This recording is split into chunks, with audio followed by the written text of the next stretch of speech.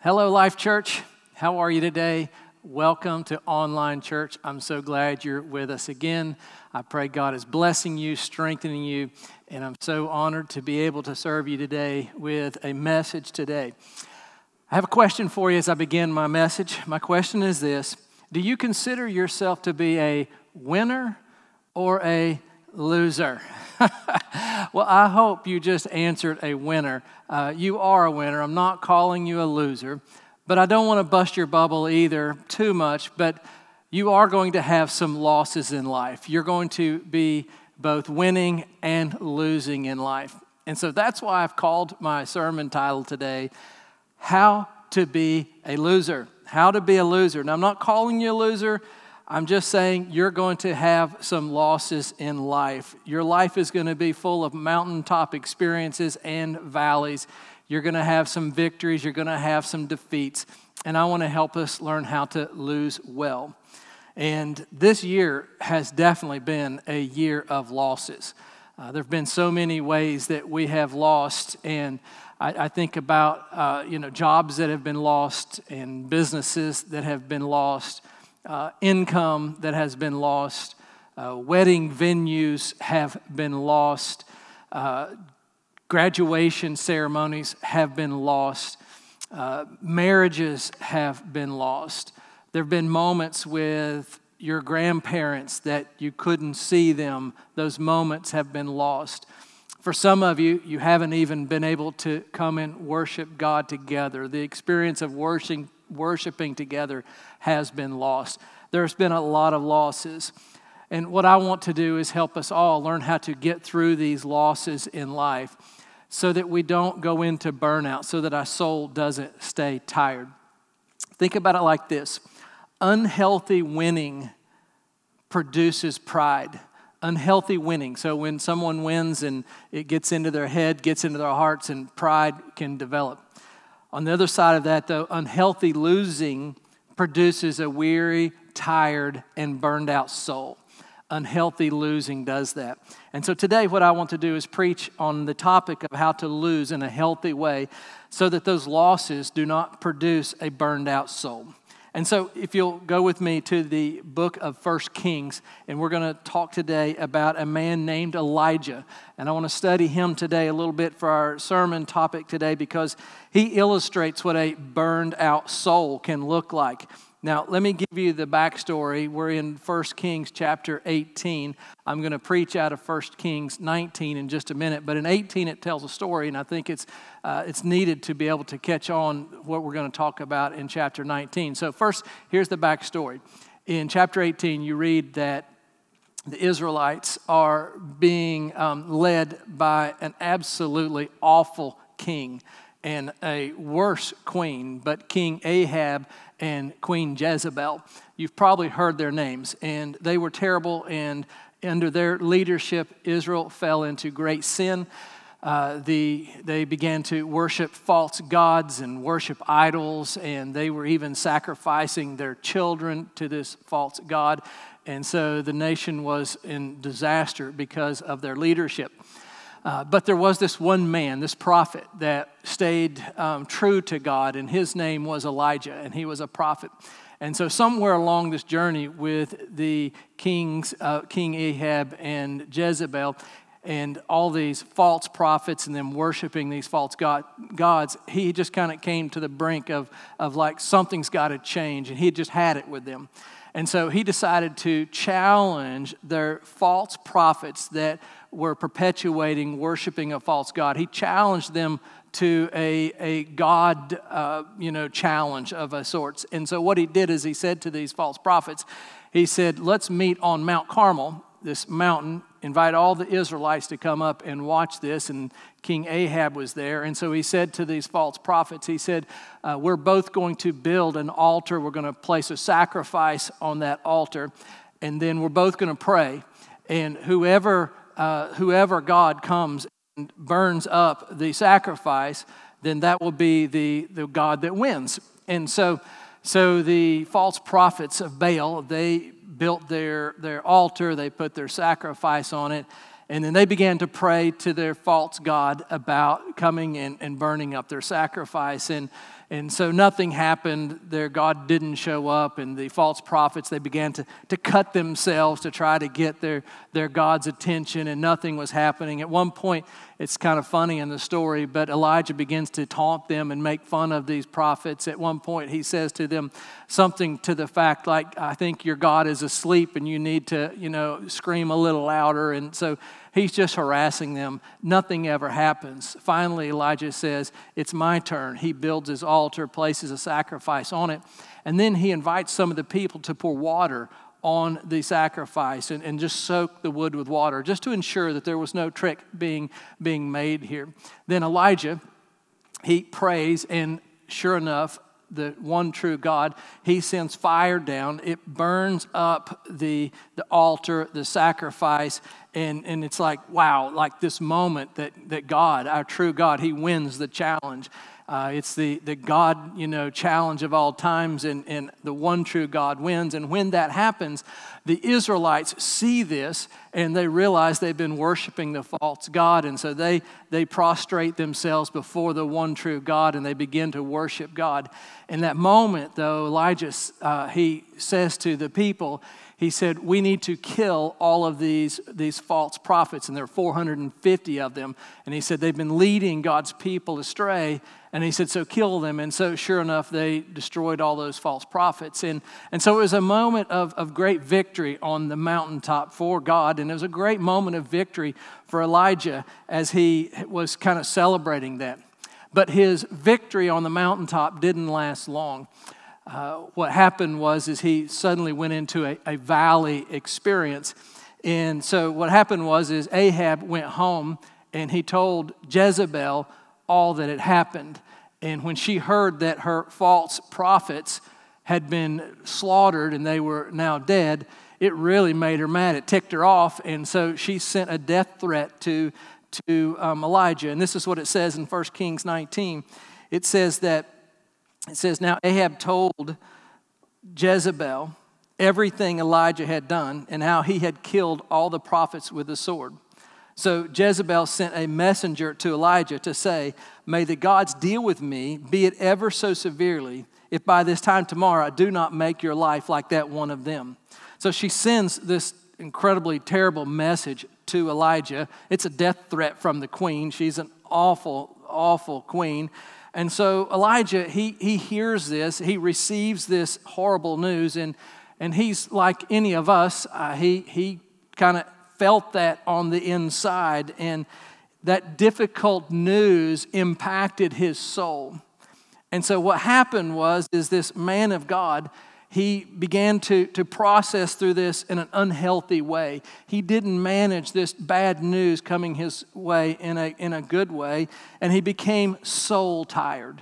He became wearied and burned out on the inside. And so this next couple verses is a picture of his meltdown. And this is what it says in 1 Kings 19, 3-5. It says, Elijah, he was afraid and he ran for his life. But when he came to Beersheba in Judah, he left his servant there, while he by himself went a day's journey into the wilderness. And he came to a broom bush, he sat down under it, and he prayed that he might die. He said, I've had enough, Lord. He said, take my life. I'm no better than my ancestors. And so he is soul tired. He is running for his life. He's afraid. He's praying that the Lord would take his life. And he's showing so many signs of burnout. And so what I want to do is just take a moment and illustrate to you some signs of burnout. Because you may be in a place of a soul-tired soul. Your soul may be tired, you may not know it, and I want to help you just see some signs. And if any of these things are true in your life, then you may be soul-tired. And so just some things from the scripture that we can learn that might help you see whether or not you're soul-tired. And the first thing is you need to know that fear creeps into my life. When I'm soul-tired, fear creeps into my life. The Bible said that Elijah was afraid. And so when we are emotionally drained, we begin to operate out of fear rather than faith. And so he was afraid, and he was afraid rather than operating out of faith. The second thing that happens when we're soul tired, another sign would be that I might find myself running from things. When we run away from things, it's because usually we're having an emotionally empty tank. We don't have the emotional capacity to handle some of the more difficult tasks and more serious matters in life. And so we tend to just run from those things. The Bible said that Elijah, he was running for his life. Let me ask you a question. What are you running from right now? Is there something in your life that you are running from? Is there a decision that you're not making? You just don't feel you have the capacity and you're avoiding some things. Is there something you're avoiding in your life? What event, what person are you avoiding? When people are soul tired, they run from things. Another sign that you might be soul tired is that I start backing out of relationships and I feel isolated. For the most part, many people have felt isolated through the COVID-19 here in 2020. But I want you to notice what it says about Elijah. It says that he left his servant in the town of Beersheba and he went by himself into the desert. He isolated himself. This was a guy that had been with him for a very long time, and now he's just walking away from that relationship. And many times when we're hurting on the inside, we start to withdraw from important relationships and we just pull away from those places. And so I just want you to think about, have you been pulling away from relationships in your life? If you are, that might be a sign that you are so tired if you feel isolated. Another sign that you might be soul tired is that I make foolish decisions impulsively. The Bible says that Elijah, he walked a full day into the desert. Well, I don't know how smart that is. He didn't take any food or water with him. He had no plan. He was just walking into the desert, and he was just headed in the wrong direction. This is a sign that you're on the edge of burnout when you're making impulsive, foolish decisions in your life. I want to encourage you to never make an important decision in your life when your soul is tired. That's not a good time to make important decisions, but also don't make impulsive, bad decisions. Another sign that you might be soul tired is that I feel physically exhausted on the inside, but also on the outside.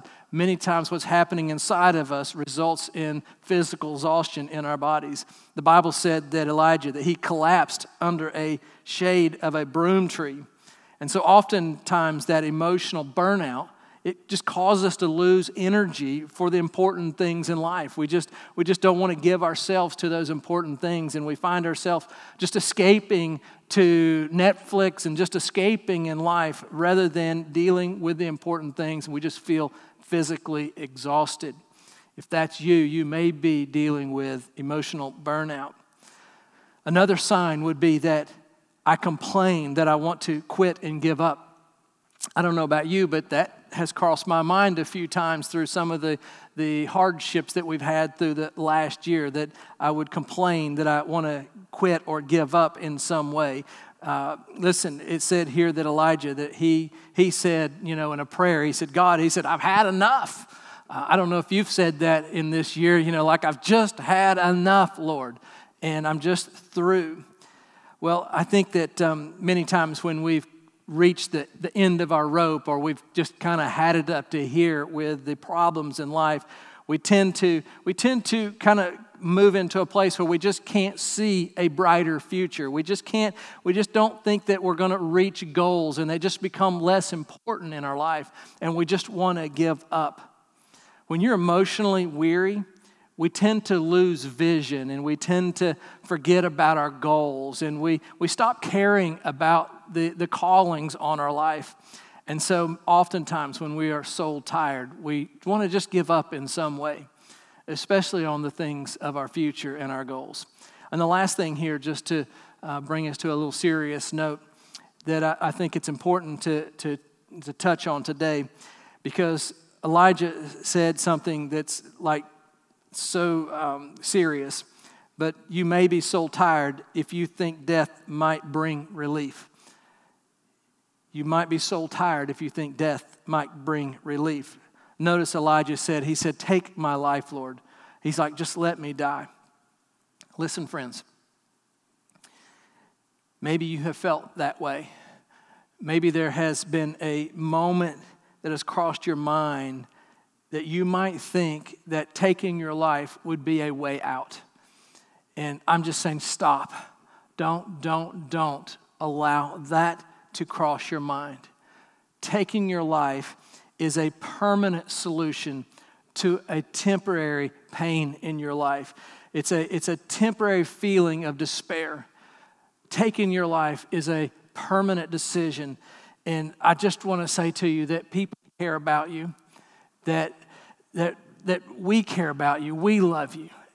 And please don't entertain those thoughts. Don't make a decision in the middle of depression. Get help because we care about you, we love you. And so those are 7 signs that you may be having some sort of emotional burnout, soul tired in your life.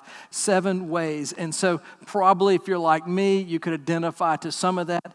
And so let me just take us on to the rest of the story, because the story doesn't end here with Elijah being depressed and wanting to take his life. There is a better end to this story, and so let me take us to that in 1 Kings chapter 19, verses 5 through 7. As the story continues, it says that Elijah, that he laid down under the bush and fell asleep. And all at once an angel touched him and said, "Get up and eat." And he looked around, and there by his head was some bread baked over hot coals and a jar of water. He ate it, drank, and then he laid down again. Then the angel of the Lord came back a second time and touched him and said, "Get up and eat, for the journey is too much for you."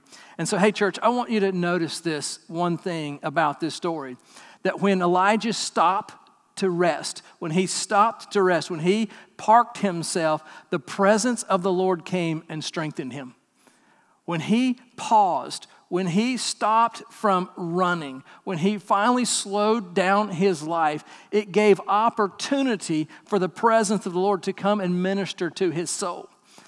It's in the pausing, it's in that time of rest that the Holy Spirit was able to come and minister to his soul. I wonder if this story would have been different if Elijah had stopped to rest and allowed the Holy Spirit to come minister to him and to strengthen him. What if he had stopped to rest before he ran into the desert? Do you think his story would have been any different? I'm sure it would have been.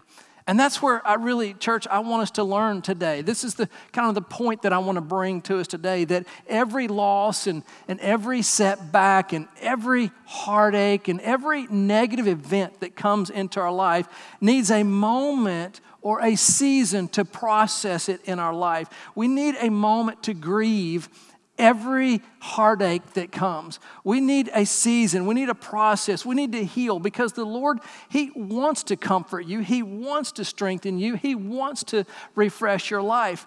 But we have to give Him that opportunity to do that. So often I think we just run by all of those moments that we need to stop and allow God to minister to our souls. The Bible says in Psalms 30:11, I love this verse. It says, "You have turned my mourning into joyful dancing." He says, "You have taken away my clothes of mourning and clothed me with joy." Man, this is what God can do. If you give Him that opportunity, if you will take those moments in your life that are painful and you allow God to come into it, He will minister and He will turn that place of sorrow into a place of joy. He will heal you. I believe the Holy Spirit wants to refresh your soul. God can make you happy again. You can be lighthearted again. That's what God wants for you. But I want you to notice this, that in that verse, it says, "You have turned my mourning into joyful dancing." Turned. Say the word turned. This isn't meant to be like a light switch that turns on and then suddenly the light is in the room and everything is better. Now that's not what this turning is about. This turning is more like a freight ship. Like one that comes up at the port with all of those freights on it, big giant ship. And those ships don't turn fast. There's a slow turn. It's a process. It's a deliberate turn that happens. It's steady, but it continues to turn. That's the turning this is, because you need to know that when you are going through a process of grieving and a process of allowing the Holy Spirit to heal you, it rarely is in an instant. It's rarely a miraculous moment. It's not like the switch gets turned on. It's a place for us to process and allow the Holy Spirit to come and minister to us. And so what I want to do is illustrate this to you. So I'm going to do something kind of funny to me, but I'm going to draw a couple pictures for you. And so those that know me know that I am terrible with Pictionary. If you're any Pictionary fans, you know that you don't want me on your team. But I'm going to draw a couple pictures, and I want to illustrate to you because I want you to see this process of turning and how important that is, that we pause at each one of the places that we have a negative event in our life, and we process this out. Now, let me show you something. Here is one way we can view life. So this would be point A, and that would be point B. Now, this is the way I like to think about life, where everything is always getting better. It's just a straight line between A and B, and it's a wonderful life. If you're an optimist like me, this is how you see life. Now, it's not realistic because life is never just straight, and it's never always getting better, and it's not always going from left to right, up, and that's not a realistic view of life. But if you ever ask me how I'm doing, say, Pastor Tim, how you doing? I can just draw you that picture because that's my view of life. It's not realistic though. So here's another view of life, and this is probably one that you'll relate to. So life is more like this. And so then there's coronavirus, and then there's this.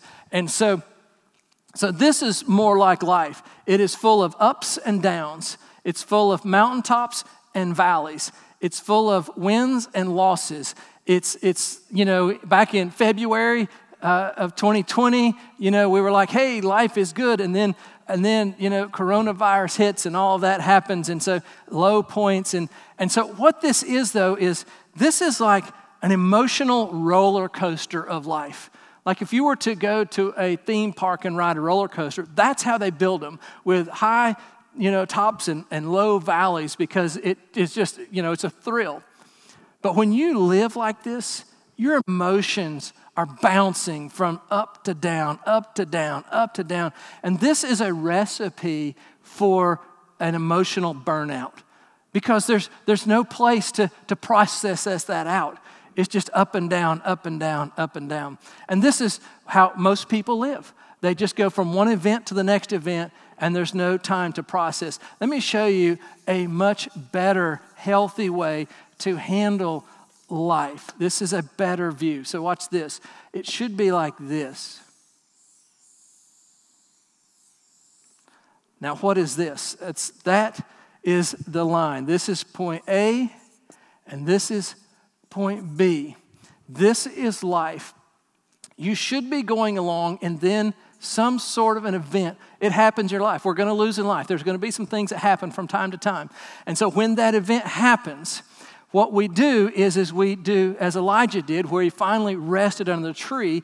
And so he processed. He allowed the Holy Spirit, he allowed God to begin to heal him. So what happens is you enter into a process, and you start out with pain, but you leave with joy. Now, I know that's the worst handwriting ever, but you get the point. But there is a process that we need to go through, because what God wants to do is he wants you to encounter, when you encounter these negative things, he wants you to go into a healing process. He wants to restore you. He wants to move you through that pain and bring joy back into your life so that you move forward. Our life, we should be going from healing to healing, from restoration to restoration, from grace to grace in our life, if we will allow God to heal us. And so there's this circle. You might call that the circle of healing. I would call it a rhythm. This is a rhythm. This is a rhythm of rest. If you want to have a healthy soul, then you need to have this rhythm. So something happens, you process it. Something happens, you process it, and you work through this. That way you never go to empty, and you are able to process these, and you get back on track. And that's what I want for all of us, that we would learn to process through these hard places in life. And so let me say to you that when Elijah rested, now we talk about resting. I want you to know that resting isn't inactivity. Resting isn't, sitting in your pajamas all day and watching Netflix. That's not resting. Resting, when we rest in the Lord. It's a process of healing and getting better. And so we want to rest in the Lord. We want it to be a deliberate process. We want there to be a rhythm of our life to where when we encounter these hard places, we allow the Holy Spirit to restore us. We want to get better. So what goes into the restoration process? What does this look like? I'm going to erase that because it looks so bad. What goes into that restoration process? Let's do one big circle for a second. So it's there and there. What is this restoration process? And honestly, it's going to be different for every person. It's going to be different for, depending on how severe the heartache is in your life. And so some of the ways of processing won't take as long. Some will take longer to get through the process. But what you need to know is that you need to go into a process on every one of the events that come into your life. But what can go into that circle? What is this circle? It's a holy process. It's a holy moment of processing through your pain. And so let me just maybe say it like this, and maybe there's some dots on the line. There's, of a process of getting better. So this is the event that happened. And so what are those steps? What are the things that you might put into your process so that you get better, so that you come out with joy? And one, I would say, you need to recognize and identify what has happened in your life. So you just need to, because if you don't know what it is, then you can't heal from it very well. And so you need to, what happened to me? What is causing this pain in my life? And so that's your first thing you do, is you identify it. The second thing I would say is that you need a time where you grieve and you mourn and you feel the pain and you weep. It's important to process through grief. I think grieving is a healthy way to deal with the negative things in our life. And so don't skip the grieving process. Recognize that your heart hurts. If someone said something to you and it hurt you, then it's okay to feel that for just a season. That's part of the healing process, is to feel it. We have to feel the pain. The third thing I would say to you as a process of healing is you need to determine what your next step is. What's next for you? Depending on the event that's in your life, your next step might be to see a counselor. Maybe you need to think, and what is it next for me? Maybe your next step is to forgive someone.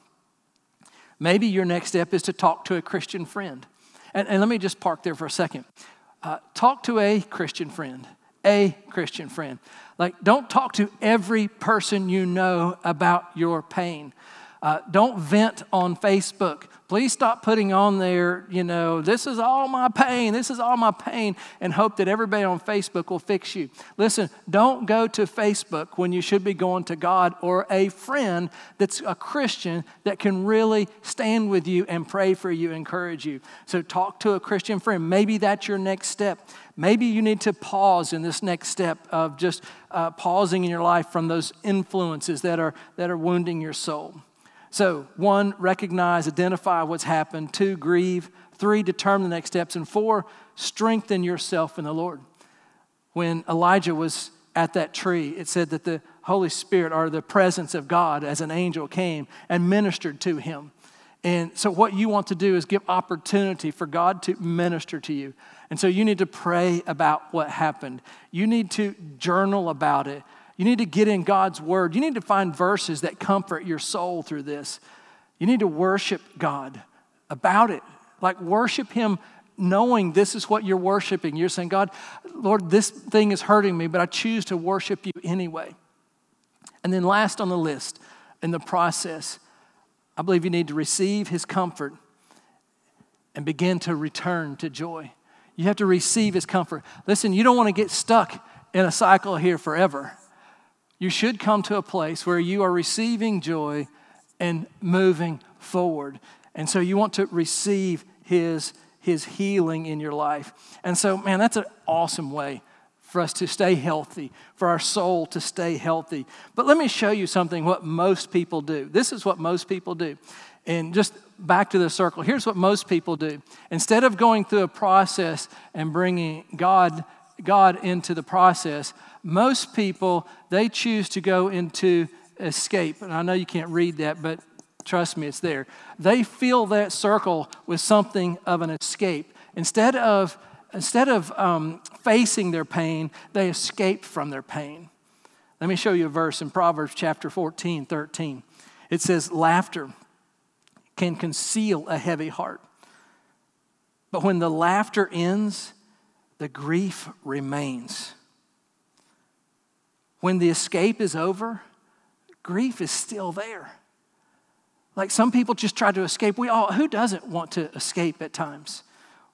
When you escape, it's a way of just trying to get away from what's happened. Listen, you could put anything in place of the word laughter there. Any of the things that we do to try to escape. Like you could say it like this: when the shopping ends, the grief remains. I would probably say it like this for my life: when the chocolate chip cookie dough ice cream ends, the grief is still there. The grief remains. Like escaping doesn't solve it. When we binge on Netflix, the grief remains. We're just escaping. We're not healing. When the social media scrolling ends, the grief remains. When the alcohol ends, the grief remains. And the reason we choose to escape is because we want that immediate relief. Don't we all? We want an immediate relief. But you need to know that when we escape, we get immediate relief, but we remain with grief for a long period of time. But church, when we bring the Holy Spirit in, when we process, when we allow Him to turn our life, when we take the turning process, then God can turn our sorrow, our grief into joy. And that's what it says in John 16:20. He says, you will grieve, but your grief will turn. Everybody say will turn. It's a promise from God that He will turn your grieving into joy. But it's not because you watched Netflix and you ate ice cream and you ignored it. It's because you went into a process. You rested. Resting is the process of allowing God to heal your life. If you'll do that, He'll turn it into joy in your life, and you can be joyful again. You can be lighthearted again, and you will live through all of the different things in your life, the pains that come. You'll process them, get healthy, and move on. Process healthy, move on, and you'll live from joy to joy. That's what God wants for you. Church, I love you. It's important that we learn to process.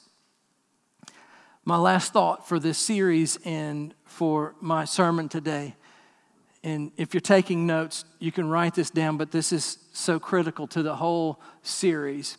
And I want you to know that God deeply cares for your soul. He cares for your soul. Jesus knows your pain, and He cares deeply about your losses. He cares for your soul. In the book of Isaiah, it describes Jesus like this. In Isaiah 53:3, it says, He was despised and rejected.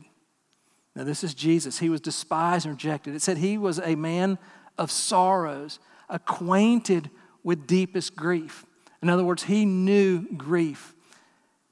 Jesus knows your grief. Not because He heard about it, but because He knows grief. He was a man of sorrows, acquainted with the deepest grief. He actually feels your pain. Whatever you're feeling, He can feel it. He can identify to you. He cares about you, and He wants to restore your soul.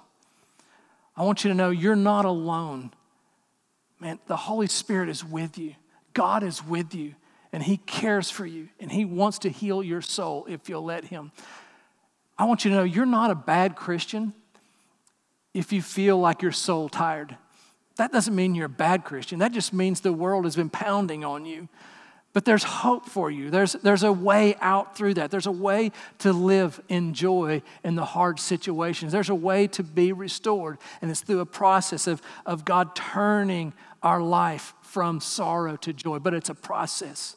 Jesus carries our burdens for us. How does he do this? How does he heal us? In Isaiah 53:4, continuing on this verse, it says, "Yet it was our weakness he carried. It was our sorrows that weighed him down." Where did Jesus carry our grief? Where did he carry our grief? He carried our grief to the cross. If you want to know how much Jesus cares for you, then just look at his outstretched arms on the cross. He carried. It says that our sorrows, our grief, it was waiting on him. It was weight on him. In other words, it was on his shoulders. And when he went to the cross, he carried your burdens and your pains. He carried your losses. He carried all of that to the cross. If you need a reminder, think about the nails that put him on the cross. Remember his precious blood that was shed for you. He gave his life for you. And not just for your salvation, which is glorious, no doubt about it. But he also died for our soul. He died so that you could give him your pain and he would carry it and he would turn your pain into a place of joy, a place of refreshing. That's what he does. So I want you to know, church, he cares about every loss you have in life.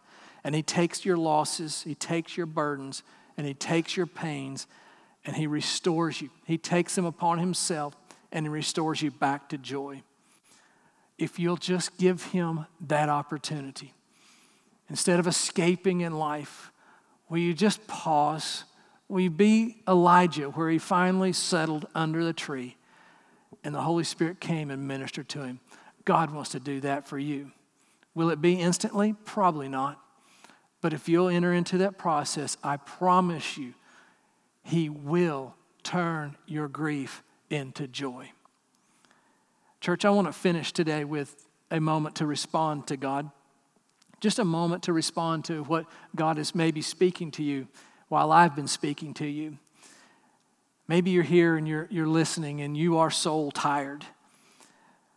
Would you just take this moment as a response to this and make a commitment that you'll go through a process, that you will identify what's going on in your life and what's hurting you, and you will weep it and you'll grieve for it and you'll figure out what next step is, and then you'll begin to invite God into your life and you'll worship.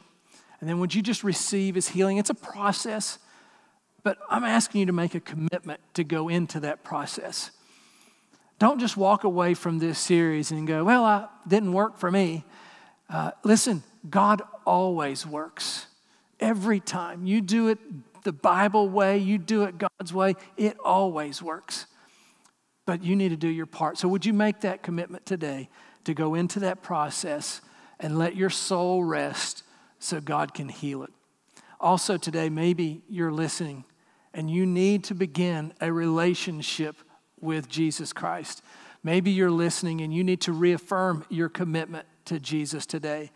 And so I want to just lead us in a prayer together, and this will be a moment for you to respond and say, I want to be a person that lives for God. I want to be saved. I want my sins forgiven. I want all the weights of all the hardships of 2020. I want to give it to the Lord.